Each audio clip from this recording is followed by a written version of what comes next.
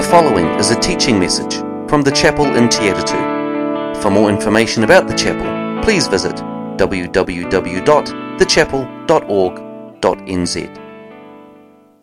Last Sunday we read of Jacob's dream of a stairway resting on the earth and its top reaching to heaven, and the angels of God were ascending and descending on it. And there above it stood the Lord, blessing Jacob, promising him descendants, promising him a land, and promising that God's presence would go with him wherever he went. And then when Jacob awoke from his sleep, he thought, surely the Lord is in this place, and I was not aware of it. He was afraid and said, how awesome is this place? This is none other than the house of God. This is the gate of heaven. And early the next morning, Jacob took the stone he had placed under his head and set it up as a pillar and poured oil on top of it, and he called that place Beth-El, or Beth-El, which means the house of God. We're taking a bit of a break from our journey through the book of Genesis. We'll return to it in February. But ahead of us in the book of Genesis lie, among other things, the birth of Jacob's 12 sons, and then their journey into Egypt. And then beyond Genesis, I don't know whether we're going from Genesis into Exodus, but beyond the book of Genesis, beyond the story of Genesis, is the Exodus from Egypt. Not 12 sons, but now 12 tribes, not just a single family, but an emerging nation, the nation of Israel. And as they leave Egypt, they are led by God. By day, the Lord went ahead of them as a pillar of cloud to guide them on their way, and by night in a pillar of fire to give them light so that they could travel by day or night. They will live in the wilderness for 40 years before finally entering and taking possession of the land that God had promised them. And during their time in the wilderness, God gives instructions for the building of a tabernacle. He said, have them make a sanctuary for me, that I will dwell among them. When Conrad talked about God's heart, I love the way this repeatedly comes up as we share in a service. What I'm opening from the Word, God has already spoken. That God's desire is to dwell with His people. And so God says, have them make a sanctuary for me, and I will dwell among them. Make this tabernacle and all its furnishings exactly like the pattern I will show you. And then when the construction was complete, then the cloud covered the tent of the meeting. This is this cloud that has gone before them by day and by night. The cloud covered the tent of meeting, and the glory of the Lord filled the tabernacle. Moses could not enter the tent of meeting because the cloud had settled on it, and the glory of the Lord filled the tabernacle. This is a presentation of what the tabernacle looked like. Within the tabernacle there is this smaller area here that is called the holy place. And then beyond that is the holy, most holy place, or the Holy of Holies. And separating the holy place from the most holy place was this veil, this curtain. And within the veil, within the Holy of Holies, was the Ark of the Covenant. And in Leviticus we're told, the Lord said to Moses, tell your brother Aaron, who was the high priest, that he is not to come just whenever he chooses into the most holy place, behind the curtain, in front of the atonement cover of the ark, or else he will die. For I will appear in the cloud over the atonement cover. God Himself will appear in this cloud above the Ark of the Covenant, in the most holy place, in the Holy of Holies. Around 400 years later, King Solomon will oversight the construction of the first temple in Jerusalem. And it's modelled on this tabernacle.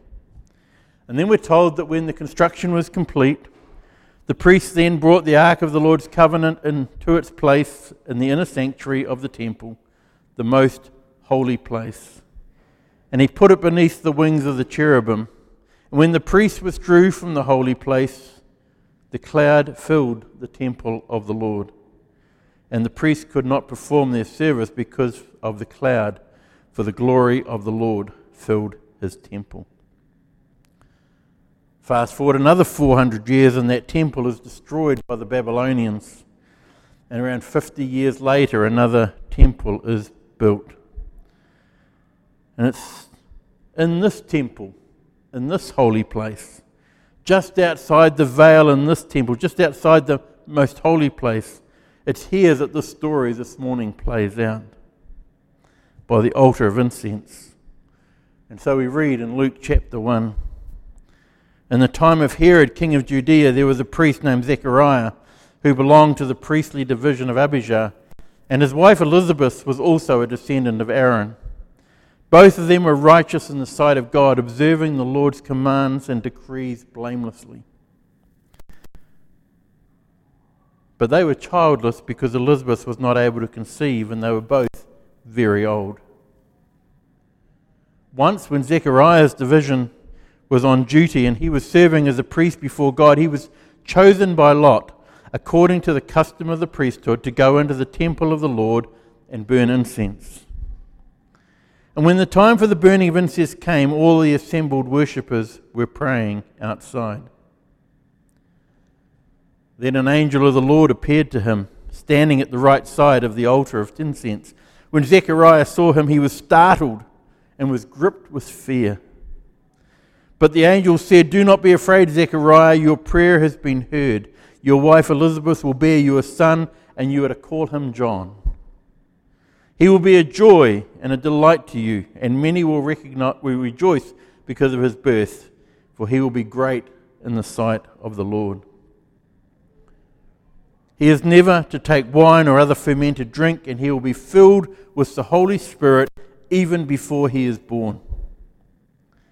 He will bring back many of the people of Israel to the Lord their God, and he will go on before the Lord in the spirit and the power of Elijah, to turn the hearts of the parents to their children and the disobedient to the wisdom of the righteous, to make ready a people prepared for the Lord." And Zechariah asked the angel, "How can I be sure of this? I'm an old man, and my wife is well along in years." The angel said to him, "I am Gabriel. I stand in the presence of God, and I have been sent to speak to you and to tell you this good news. And now you will be silent, not able to speak until this day happens, because you did not believe my words, which will come true at their appointed time." Meanwhile, the people were waiting for Zechariah and wondering why he stayed so long in the temple. When he came out, he could not speak to them. They realized that he had seen a vision in the temple, for he kept making signs to them, but remained unable to speak. When his time of service was completed, he returned home. After this, his wife Elizabeth became pregnant and for 5 months remained in seclusion. "The Lord has done this for me," she said. In these days he has shown favor and taken away my disgrace among the people." So we go back to the other image of the temple, the tabernacle in the wilderness. And while the temple looked very different, the basic structures and the content of the space was very similar. And so this morning our story is playing out by the altar of incense. And on the other side of the curtain, in the Holy of Holies, there is no ark. There is no presence of God. The Ark of the Covenant had been lost when that temple had been destroyed, the previous temple. And as Marcus has pointed out, it seems that God had been silent for 400 years. There has been no prophetic voice in Israel. In that 400 years, there have been massive political upheavals, major changes for the Jewish people, and many changes in their religious structures.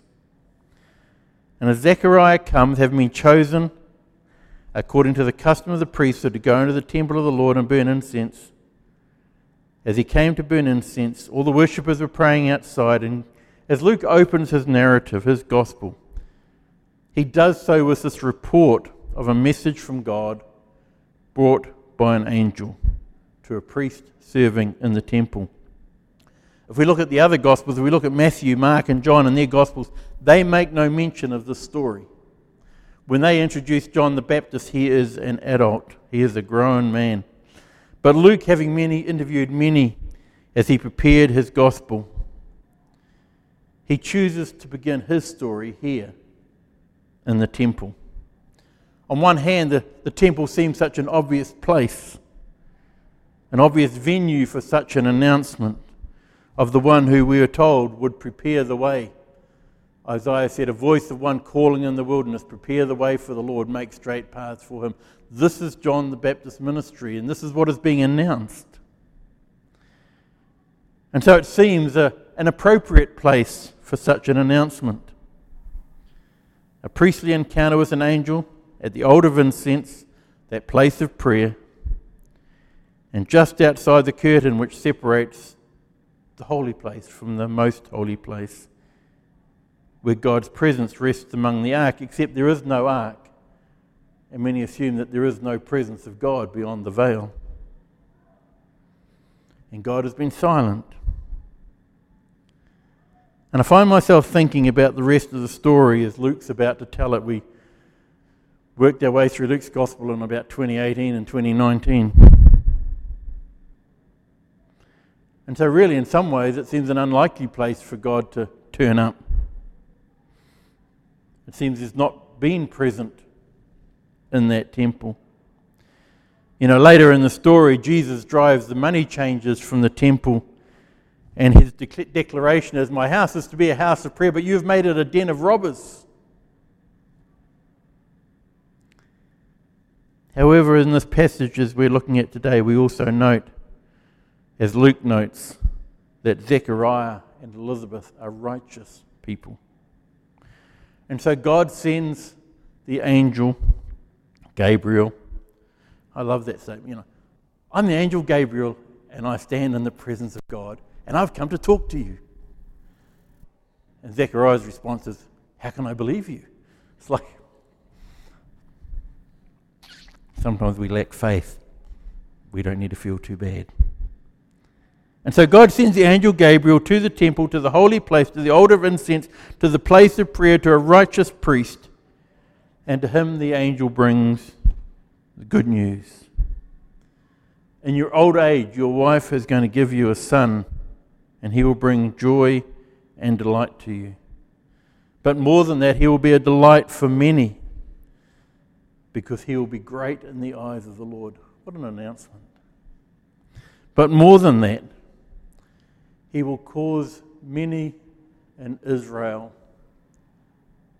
to return to the Lord their God.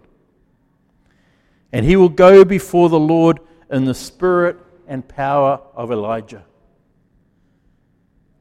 If I've got a couple of favourite Old Testament prophets, it's Elijah and Elisha. And John the Baptist is going to come in the spirit and power of Elijah and make ready a people prepared for the Lord. Here is Zechariah, a priest, a righteous man in the holy place, face to face with an angel who usually spends his time looking at the face of God.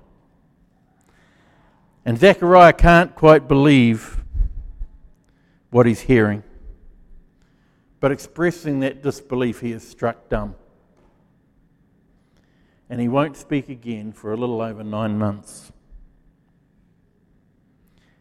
And as he comes out of the holy place, there's those who have been outside praying, and they just have a sense that he has seen a vision. Fast forward 9 months, and John the Baptist has just been born, and the naming is taking place. And at the end of Luke chapter 1, verses 65 and 66, we're told that all of the neighbours were filled in awe. And throughout the hill country of Judea, people were talking about these things. Everyone who heard them wondered about it, asking, what then is this child going to be? For the Lord's hand was with him. And so you have this moment where this news is spreading throughout all the hill country. But it was announced in the temple in in the holy place.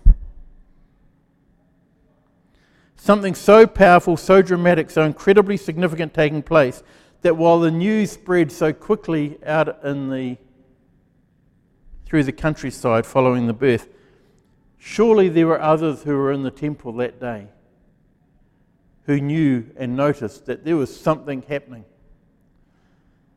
Even more than that, as I thought about it, can you imagine among the priestly relationships, the news spreading? Have you heard about Zechariah and Elizabeth? Do you know how old they are? She's pregnant.